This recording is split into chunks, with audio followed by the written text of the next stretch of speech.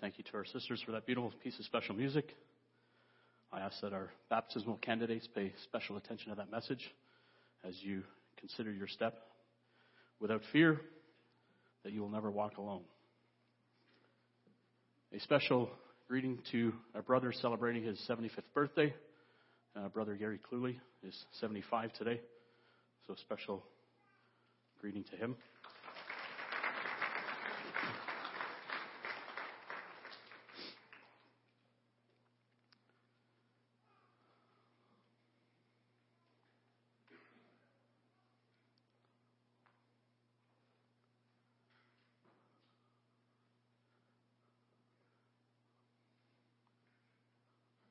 There's a picture that Caitlin is working on putting up. I referred to this picture in my opening message. Earlier this year, Brother George Ramakan, who, as you know, is the Ambassador High Commissioner in the Commonwealth nations, for Jamaica to England, to the United Kingdom, Ireland. I've forgotten all the list of countries that position entails. But I was hoping I'm hoping it will come up here in a second. I'm hoping. There it is.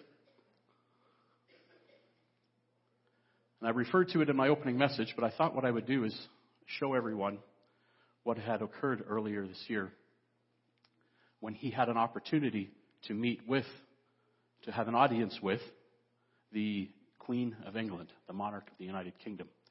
And we had discussed, as you recall, on Wednesday evening, all the protocol that went into this meeting. I think you saw it quickly flash. Hopefully the technical difficulties will go away, but if not, that's okay. But that meeting that happened earlier this year should never have happened. It was not supposed to happen. Had history played out properly, that meeting would never, ever have taken place. On January 20th, 1936, King George V died. And he passed that crown to his son, Edward. In fact, George, he himself was originally not slotted to be king, as he was second born to King Edward VII. His older brother, Albert, died before he could become king. So the mantle passed to George, and George V became the monarch of the United Kingdom. Upon George's death in 1936, his eldest son Edward, the eldest great-grandson of Queen Victoria, became king. Except there was a little problem. Her name was Wallis Simpson. Edward's love for her, a twice-divorced American woman, caused a constitutional crisis in Britain. The protocol, and as we discussed, protocol is very important, the protocol surrounding the monarchy conflicted with their pending marriage.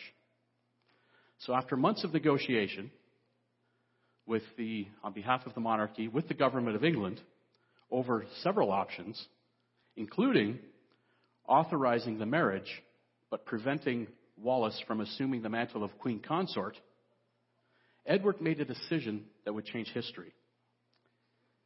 He abdicated the throne of England, and he passed the crown to his younger brother Bertie, who became King George VI. You'll recall that story then played out in a movie recently, The King's Speech. George VI, upon his death, passed the crown to his daughter Elizabeth, who now is closing in on the end of her 66th year as a monarch, the longest of anyone in British history. Anyone. Except for this issue of a forbidden love, none of this, including the meeting of these two people here, would ever have happened had it not been for this forbidden love. In taking the oath of the monarchy, King Edward would have had to have promised to lead the British peoples and put nothing ahead of that service. And as we have seen over the last 65 plus years, that is something that Queen Elizabeth has taken very seriously. Of all of the issues that have come up in her family, she has been the one that has been the steady hand of duty, that has put nothing ahead of her duty as the monarch of Britain. She has a complete sense, above all else, of duty to the throne. Edward couldn't do that. He had something more important in his life than duty. Turn with me, if you would, to 1 Peter 2. 1 Peter 2. We started with this scripture on opening night. I'd like to return there. 1 Peter 2.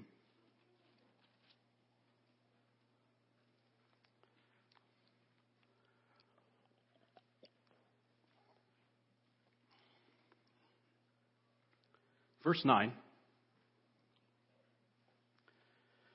1 Peter 2 and in verse 9. But you are a chosen generation, a royal priesthood, a holy nation, his own special people, that you may proclaim the praises of him who called you out of darkness into his marvelous light, who were once not a people, but are now the people of God. Not persons of God, but we see here a collective, that we are the people of God. Our folks here as part of the big body of Christ, who had not obtained mercy, but now have obtained mercy. We have built off this theme here at this year's Feast of Tabernacles with the many inspiring and uplifting and edifying messages that we have heard, preparing us for this future reality. But understanding, as we have also learned and been reminded, that it is a long process from justification to glorification at Christ's return. So today, I have a question to ask us. Is there anything that would ever cause you to abdicate and turn in your crown? Anything. Would you ever turn in your crown? Based upon the history of God's covenant people and the writings of all of those in this document you hold in your hand, it's a very valid question. Our instant reaction would be no. But history shows otherwise. History shows many have abdicated. In fact, abdication has been an issue since Eden, when Adam turned in his crown to serve another monarch. Is there anything that would ever cause you to turn in your crown? That's what we're going to talk about in the remaining time this morning. Let's flip forward a few pages to the 5th chapter of 1 Peter as he concludes this letter to the dispersed peoples.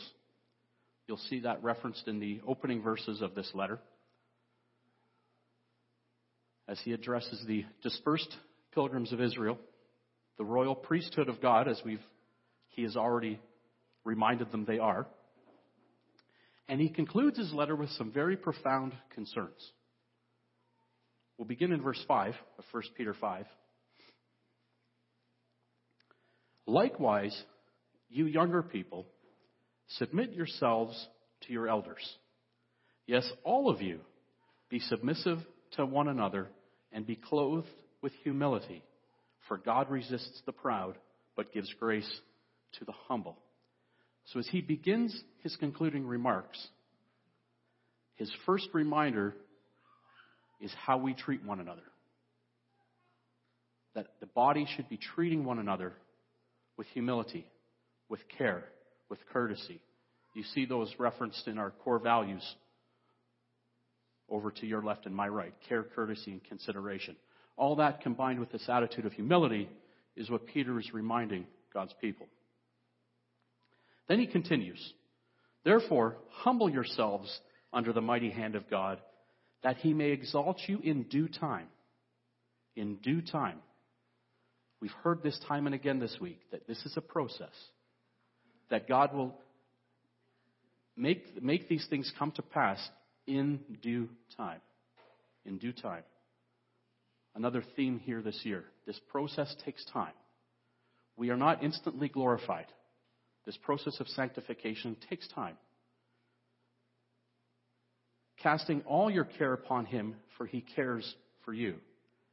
So again, as he's concluding these remarks, talking about how we treat one another, and to be patient because this process takes time, he points us to a complete reliance on God. A complete reliance, casting all your cares. There's nothing to fear. There's nothing to worry about. The Holy Spirit that we receive at baptism provides that help. And it's an important reference that he makes before he continues with the warning that he is going to continue with, which we then find in verse 8. Be sober and be vigilant, because your adversary the devil walks about like a roaring lion, seeking whom he may devour. Resist him, steadfast in the faith, knowing that the same sufferings are experienced by your brotherhood in the world. When we leave here and we go back, and not all of us are blessed with a congregation to meet with on a regular basis. Some of us are on our own. You're not alone. God assures us here that what we experience, there are many in the body that are experiencing the same things. But he warns us with this language that it should not cause us to fear. He's not saying fear. He said, cast your fears upon God, but be vigilant. Be resolute and be faithful. There are realities coming, but we need not fear if we are vigilant, if we are faithful, if we are resolute. Let's turn with me, if you would, to Revelation 2. We are looking at the concept of abdication. And I asked if there is anything that would cause you to hand in your crown.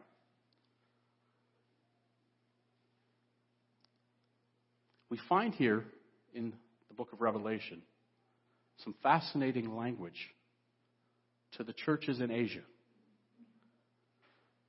As Christ reveals the future to John to give to his body, to all those who will hear the word and obey the word.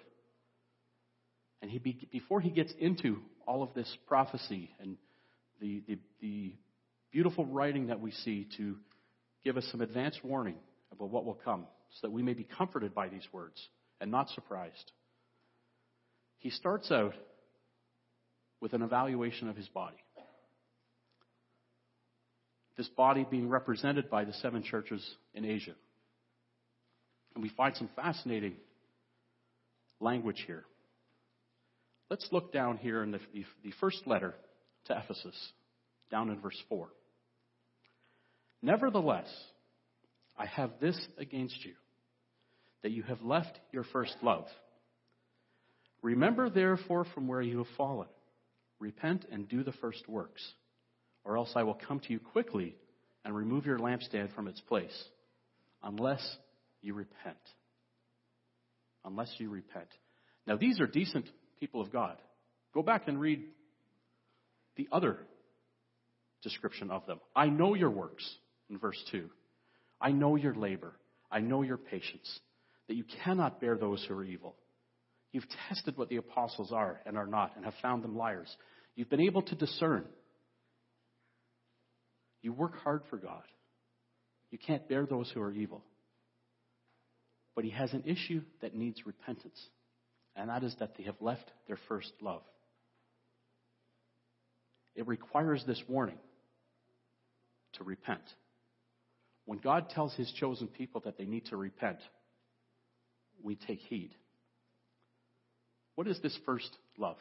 Let's go back to Matthew 22. Matthew 22.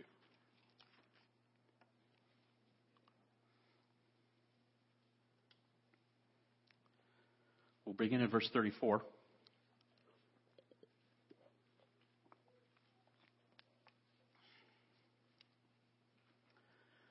Matthew 22, verse 34. But when the Pharisees heard that he had silenced the Sadducees, they gathered together. Then one of them, a lawyer, asked him a question, testing him and saying, Teacher, which is the great commandment in the law? And Jesus said to him, "You shall love the Lord your God with all your heart, with all your soul, and with all your mind. This is the first and great commandment. And the second is like it. You shall love your neighbor as yourself. And on these two commandments hang all the law and the prophets." The two great commandments, loving God and loving your fellow man. A great way to understand God's expectations as expressed to us through the Ten Commandments. But notice, there is a first and great commandment. There was a second like unto it, but there is a first and great commandment. But go back with me to Deuteronomy 5. Deuteronomy 5.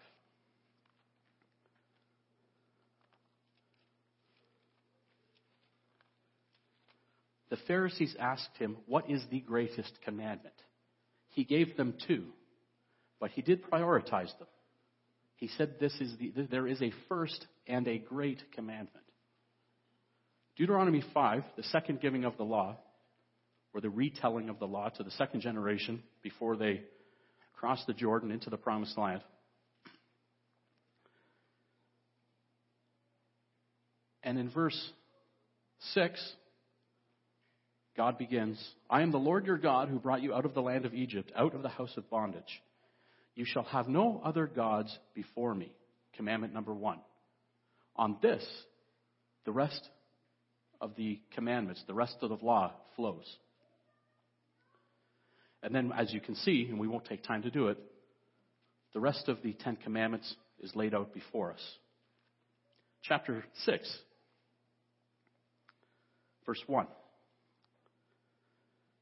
"Now this is the commandment, and these are the statutes and judgments which the Lord your God has commanded to teach you, that you may observe them in the land which you are crossing over to possess, that you may fear the Lord your God, to keep all his statutes and his commandments which I command you, you and your son and your grandson, all the days of your life, that your days may be prolonged. Therefore hear, O Israel, and be careful to observe it, that it may be well with you, and that you may multiply greatly, as the Lord your God of your fathers has promised you, a land flowing with milk and honey." So he gets through the description and the giving of all of these commandments and statutes and judgments. And then there's a summary here that we're getting into. "Hear, O Israel, the Lord our God, the Lord is one. You shall love the Lord your God with all your heart and with all your soul and with all your strength." Of all this law, it is summed up and summarized in this one command. You shall love the Lord your God with all your heart, with all your soul, and with all your strength. "And these words, which I command you today, shall be in your heart, and you shall teach them diligently to your children, and you shall talk of them when you sit in your house, and when you walk by the way, and when you lie down, and when you rise up. They should be a part of your fabric, of everything that you do. You shall bind them as a sign on your hand. They shall be as frontlets between your eyes. You shall write them on your doorposts of your house and on your gates." Wherever you turn, these should be the lenses through which you act, the law of God. Let's go back to Revelation.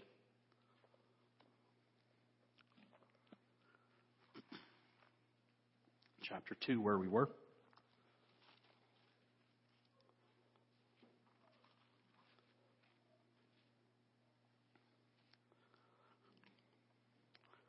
So we have this group of people that have a lot of good godly character, a lot of works, patience. We've been talking about patience all week. Good works, discernment. But Christ is warning them they have left their first love, and this requires repentance. What is it when we put anything ahead of God? Idolatry. Idolatry. The second commandment isn't about idolatry. The first commandment is about idolatry. And the rest of the commandments are about idolatry. Anything we put ahead of God is idolatry. What is the one idol we all battle? Ourselves. Me. The me factor.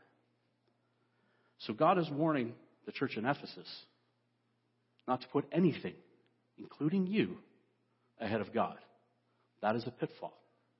That is a pitfall that may cause you to abdicate. And we know that because he says repent. There's a change that's needed to this group of people. Verse 14. Verse 14. Let's go down to the church in Pergamos.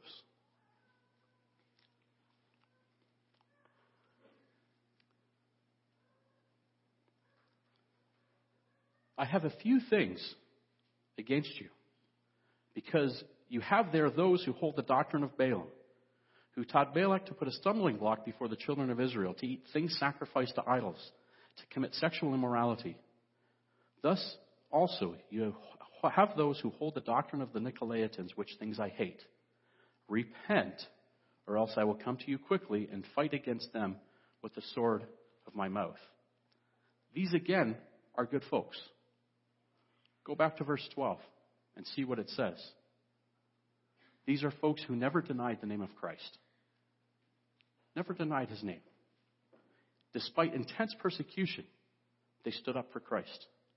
Yet they were in grave danger because they allowed false teaching to creep into the congregation amongst them. And it was affecting the entire congregation. It was becoming a stumbling block to all of God's people. There is incredible responsibility placed upon those who are entrusted with doctrine. Doctrine is important, so much so that it is a pitfall here described for the body of Christ. But there's an incredible responsibility placed upon those who are entrusted with teaching. Let's go to 1 Timothy 3. 1 Timothy 3.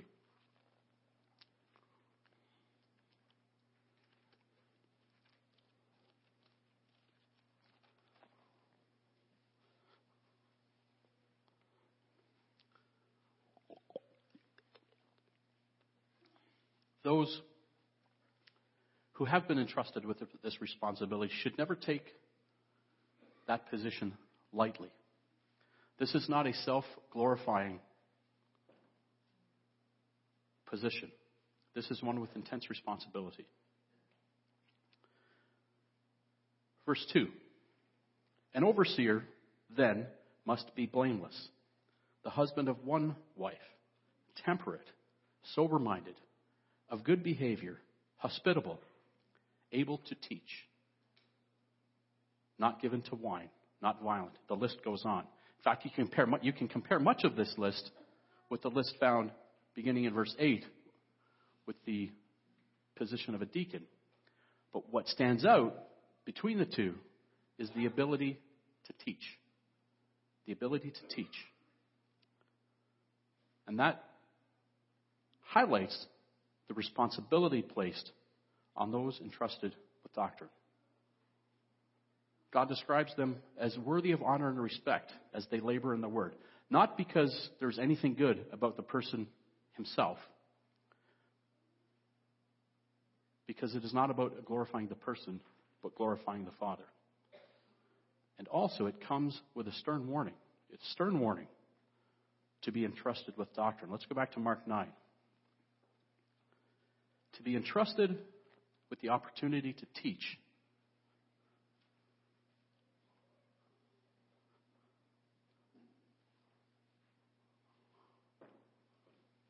should never be a comfortable position to be in. It should be a position that we take very seriously, that we do not take lightly. Mark 9, verse 42. But whoever causes one of these little ones who believe in me to stumble, it would be better for him if a millstone were hung around his neck and he were thrown into the sea. That is the responsibility God places on those who have an influence over his flock. To be very serious about what we say and teach. Matthew adds a little bit of color to this. Back in Matthew 18. Matthew 18.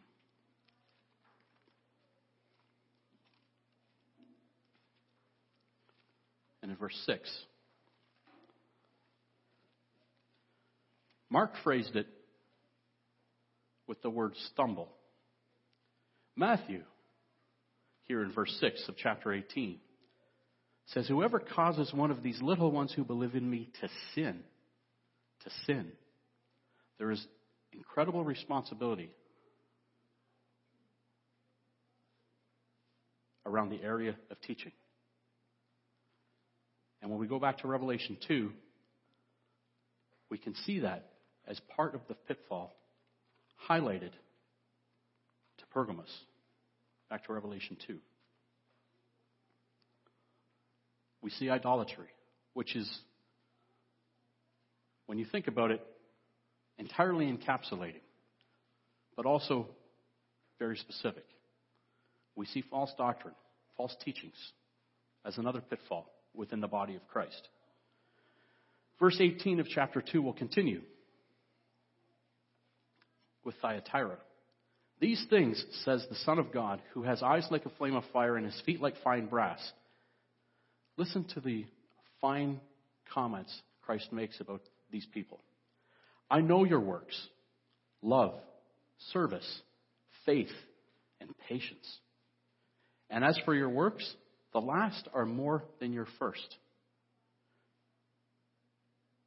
Nevertheless, I have a few things against you, because you allow that woman Jezebel, who calls herself a prophetess, to teach and seduce my servants to commit sexual immorality and eat things sacrificed to idols. And I gave her time to repent of her sexual immorality, and she did not repent. Indeed, I will cast her into a sickbed, and those who commit adultery with her into great tribulation, unless they repent of their deeds. I will kill her children with death, and all of the churches shall know that I am he who searches the mind and hearts, and I will give to each one of you according to your works. Part of the issue, the pitfall here with this group, was they allowed the impurities of the world to infiltrate the body of Christ. Sometimes it comes in the form of sexual impurities. Other times it comes in the form of influences of other religions and schools of thought that infiltrate the body, where we don't look to this document, but we look outside of this document for influence. It can never be that way. It can never be that way. No matter how enticing, no matter how Christian some philosophies sound, if it's not in here, it doesn't define us, ever. Verse 24 highlights this. Now to you I say, and to the rest in Thyatira, as many as do not have this doctrine, who have not known the depths of Satan. Beware the depths that Satan will sink to in order to infiltrate the body of Christ. Beware is what Christ is saying through John to his church. Beware, watch for the depths that he will try to infiltrate his body. That is why it is so important not to be guided by philosophies of this world of any kind, if it is not supported by Scripture, and to bring it into the body of Christ. The work of purifying the body of Christ and readying it for his return lies in this book and this book alone. That's where we find our guidance, not the thoughts and ideologies of this world, no matter how nicely it is packaged. No matter how nicely it is packaged. Chapter 3.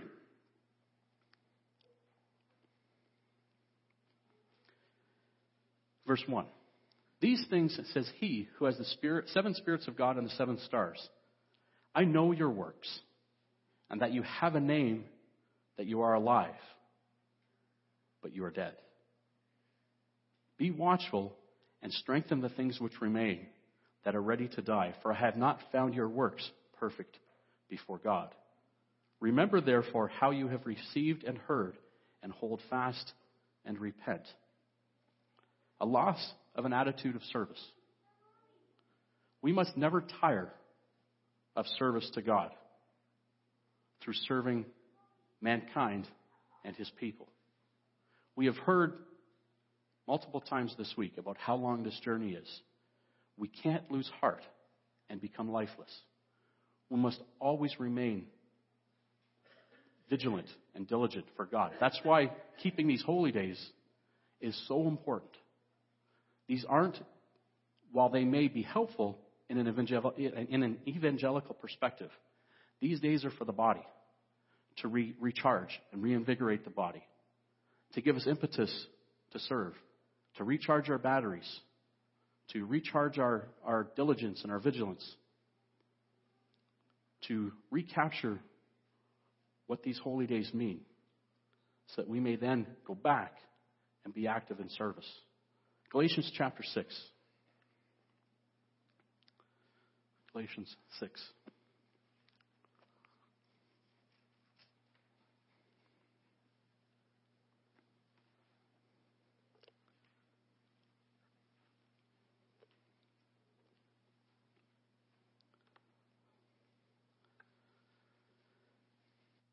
Verse 9. Galatians 6 and then verse 9.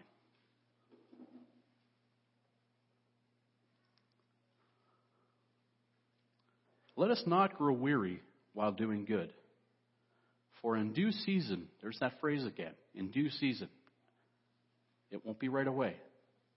But in due season, we shall reap if we do not lose heart. Don't tire of doing right. Don't tire of becoming better. Don't tire of serving God and His people and mankind. It may take time, but due season will arrive. Therefore, verse 10, as we have opportunity, let us do good to all, especially to those who are the household of faith.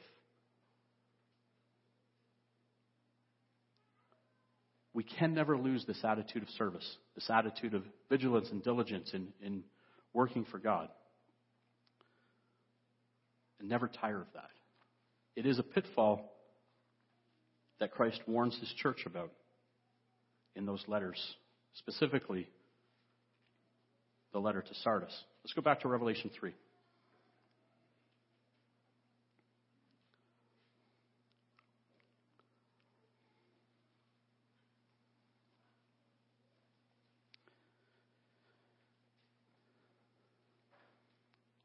Here we see a final pitfall that is of grave, grave concern to God, to Christ, in these times leading up to His return. We'll pick it up in verse 17. To the congregation of Laodicea, Christ writes, because you say, I am rich and have become wealthy and have need of nothing, and do not know that you are wretched, miserable, poor, blind, and naked. I counsel you to buy from me gold refined in the fire, that you may be truly rich, and white garments, that you may be truly clothed, that the shame of your nakedness may not be revealed. And anoint your eyes with eye salve, that you may see. And as many as I love, I rebuke and chasten. Therefore be zealous and repent. I am rich, I have become wealthy, and I have need of nothing. I don't need to rely on God. I can rely on me. I'll help God when I have time, when it fits in, when it doesn't interfere with everything else I'm doing. But I don't need God because I've got everything I need. I'm rich. I'm wealthy. This is not specifically to rich and wealthy people. This is the attitude that I don't need God, that I can be completely and totally self-reliant. Because we can't be. We can't be. You will never walk alone, we heard saying.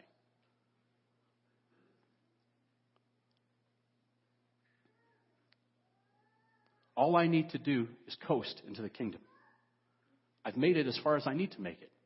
There's no more work I need to do. I am good enough to make it. Because of how easy we have it here in North America, this is a warning that we need to pay attention to. An easy life is not what we've been called to. We have not been called to that. While we live an easy life, we can be grateful and thankful to God. But there's no need to expect that it will always be this way.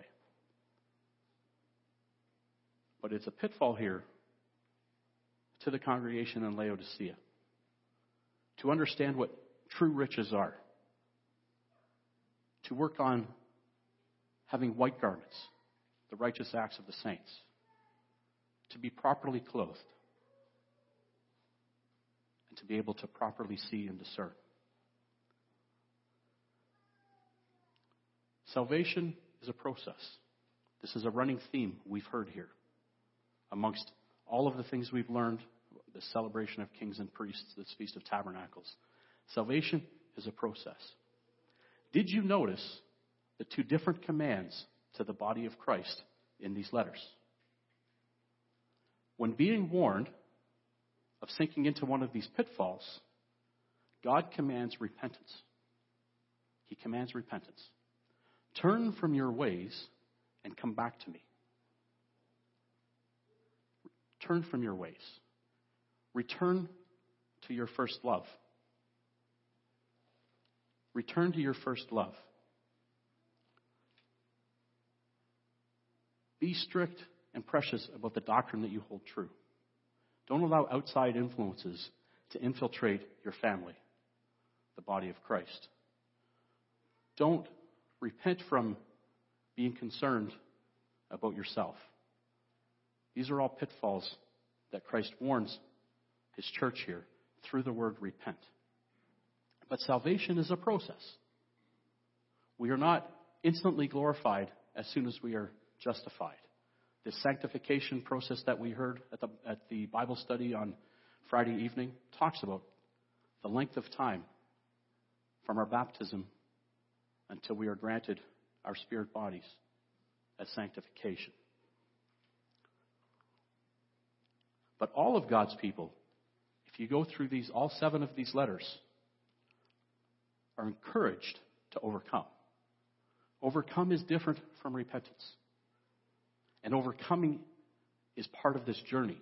Overcoming is what we do in part of the sanctification process. They are different concepts. And they are directional. And part of the sanctification process. Turn with me, if you would, to 1 Corinthians chapter 9.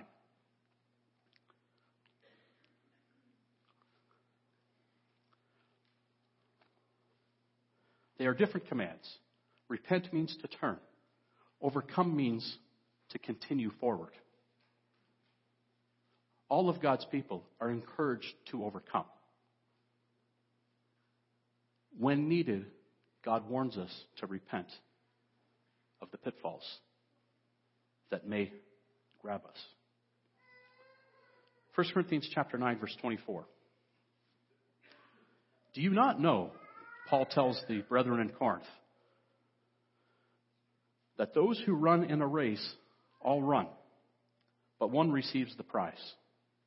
Run in such a way that you may obtain it. And everyone who competes for the prize is temperate in all things. Not rash, but temperate, patient. Now they do it to obtain a perishable crown, but we for an imperishable crown. All of this that we're going through is for a crown that will never, ever die away. Therefore I run thus, not with uncertainty. There's no need to be fearful or uncertain or wonder, am I going to make it? We stick close to God. We heed the warnings he gives to all of his congregations. And we stay tight to him through the Holy Spirit. There's no need to be uncertain. There's no need at all to be uncertain. Paul says this here. Therefore I run thus, not with uncertainty. Thus I fight not as one who beats the air, but I discipline my body and bring it into subjection, lest when I have preached it to others, I myself should become disqualified. Salvation is a process, and it involves self-control. It involves resolve and being faithful and certain that with God's help, as long as we stay tied to the vine, connected to the vine, we have all certainty. I can do all things through Christ who strengthens me, Paul wrote to Philippians in chapter 4, verse 13. We won't turn there. But as he says here, I discipline my body and I bring it into subjection. I do not let my body dictate my action. I do not succumb to the lust of the eyes, the lust of the flesh, and the pride of life. I let God's law and his expectations govern my behavior. I don't let me govern my behavior. Lest, because if I do, if I let me guide my behavior, I risk becoming disqualified. Lest I abdicate the throne, Paul says. Lest I abdicate. 1 Thessalonians 5.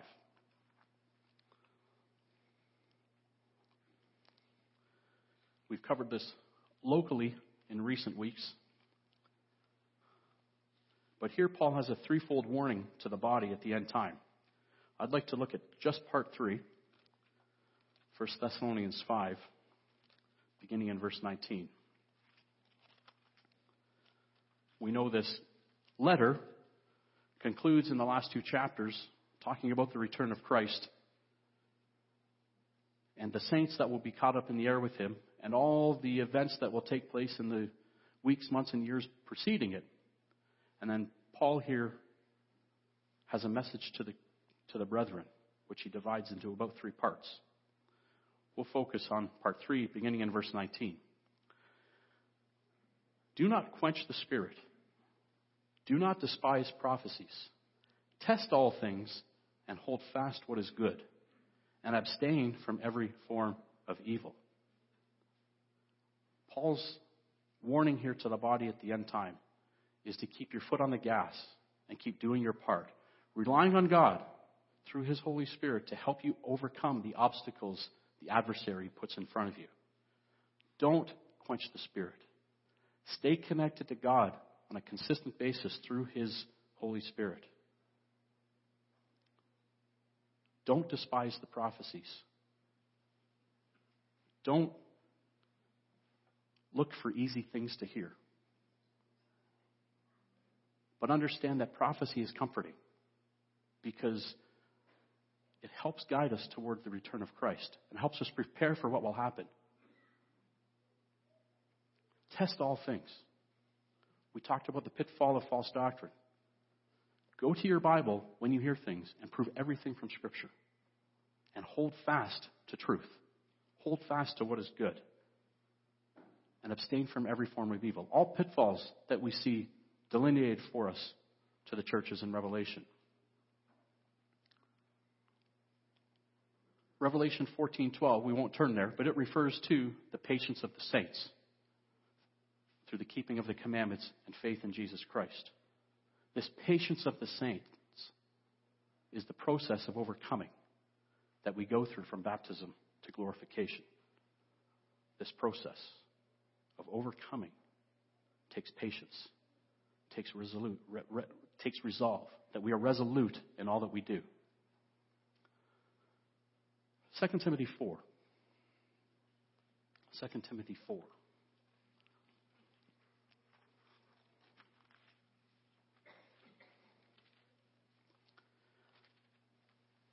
Second Timothy is, as you likely know, chronologically the last letter of Paul before his death. There may be others, but they are not part of the canon.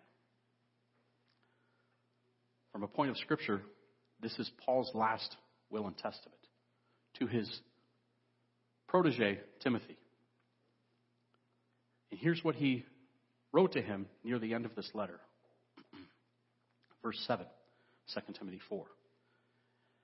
I have fought the good fight, and I have finished the race, and I have kept the faith.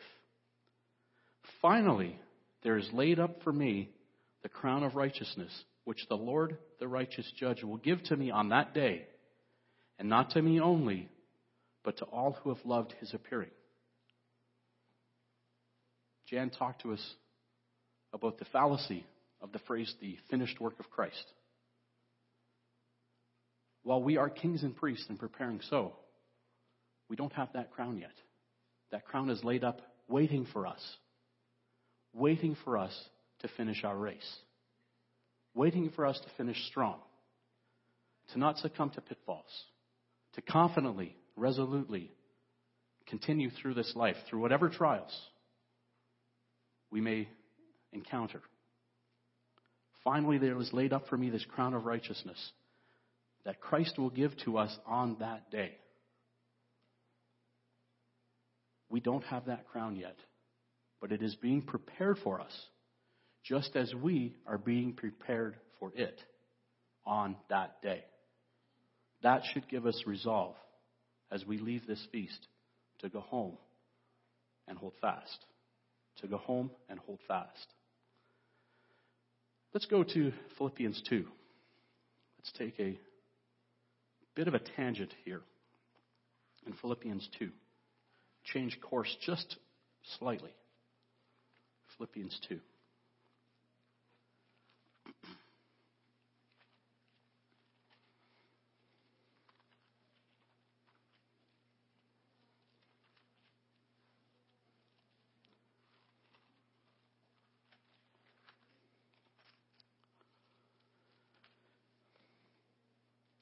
Philippians 2, beginning in verse 5.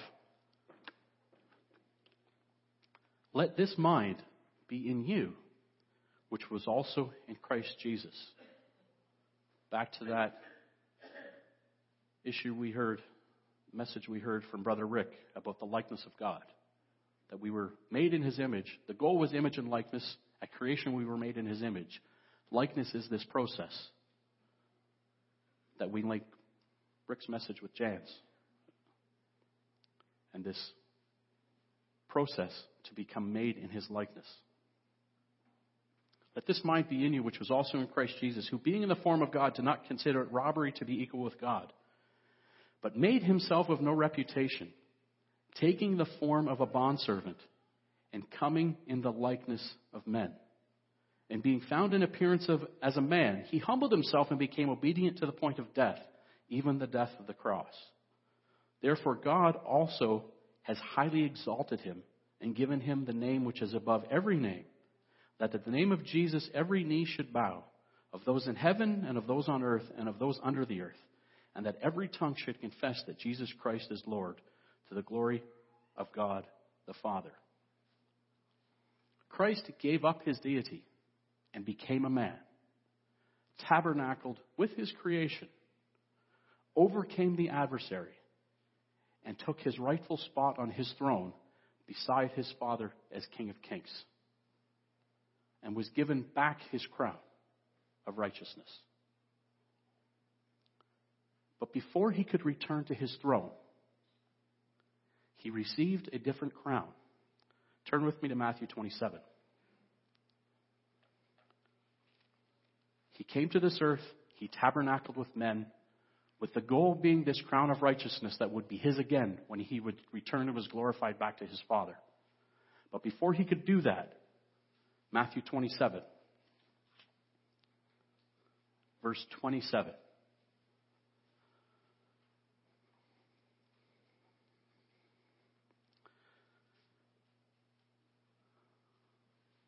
Then the soldiers of the governor took Jesus into the praetorium and gathered the whole garrison around Him. And they stripped Him and put a scarlet robe on Him. And when they had twisted a crown of thorns, they put it on His head and a reed in His hand. And they bowed the knee before Him and mocked Him, saying, "Hail, King of the Jews!" Then they spat on Him and took the reed and struck Him on the head. And when they had mocked Him, they took the robe off Him, put His own clothes on Him, and led Him away to be crucified. Before He could return to His throne and receive His crown of righteousness, He had to receive a crown of thorns. He was crowned with a crown of thorns so that He could then receive His crown of righteousness. Let's go to Revelation 3.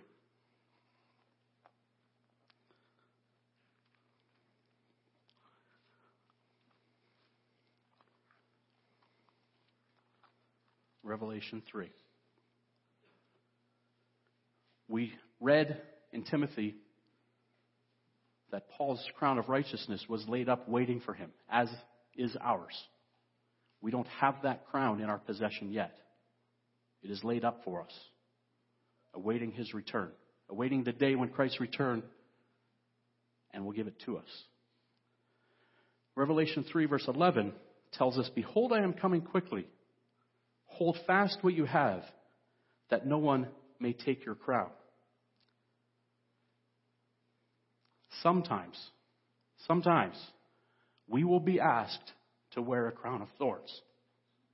Sometimes we will be asked to wear that crown of thorns. If they persecuted me, they will persecute you. If they treated me this way, they may treat you this way.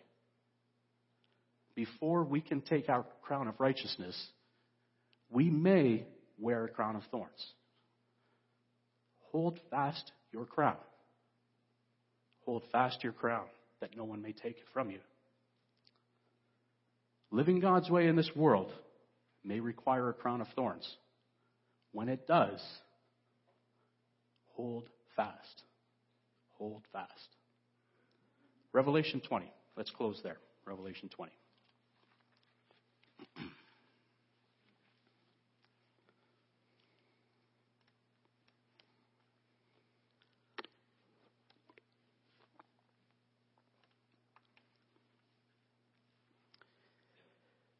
Verse 4, as Matthew read to us earlier this morning. "And I saw thrones, and they sat on them, and judgment was committed to them.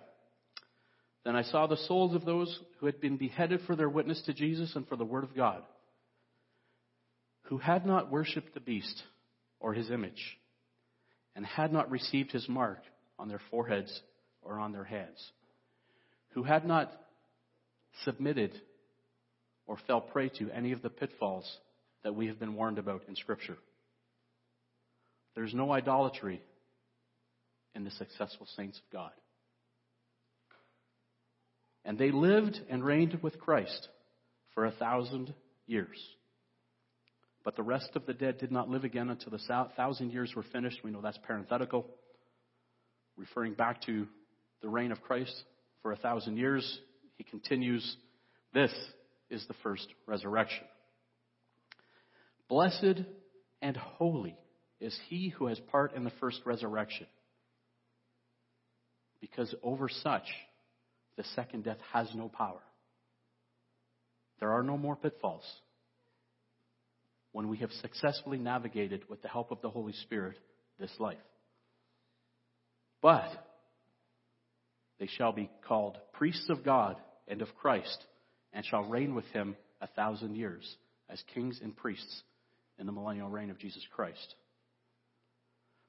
Abdication can change the course of history. Don't let it change yours. As you leave here, be resolved to hold fast, regardless of what lies ahead. There is coming a day when we will follow in the footsteps of our Savior and exchange our crown of thorns for a crown of righteousness.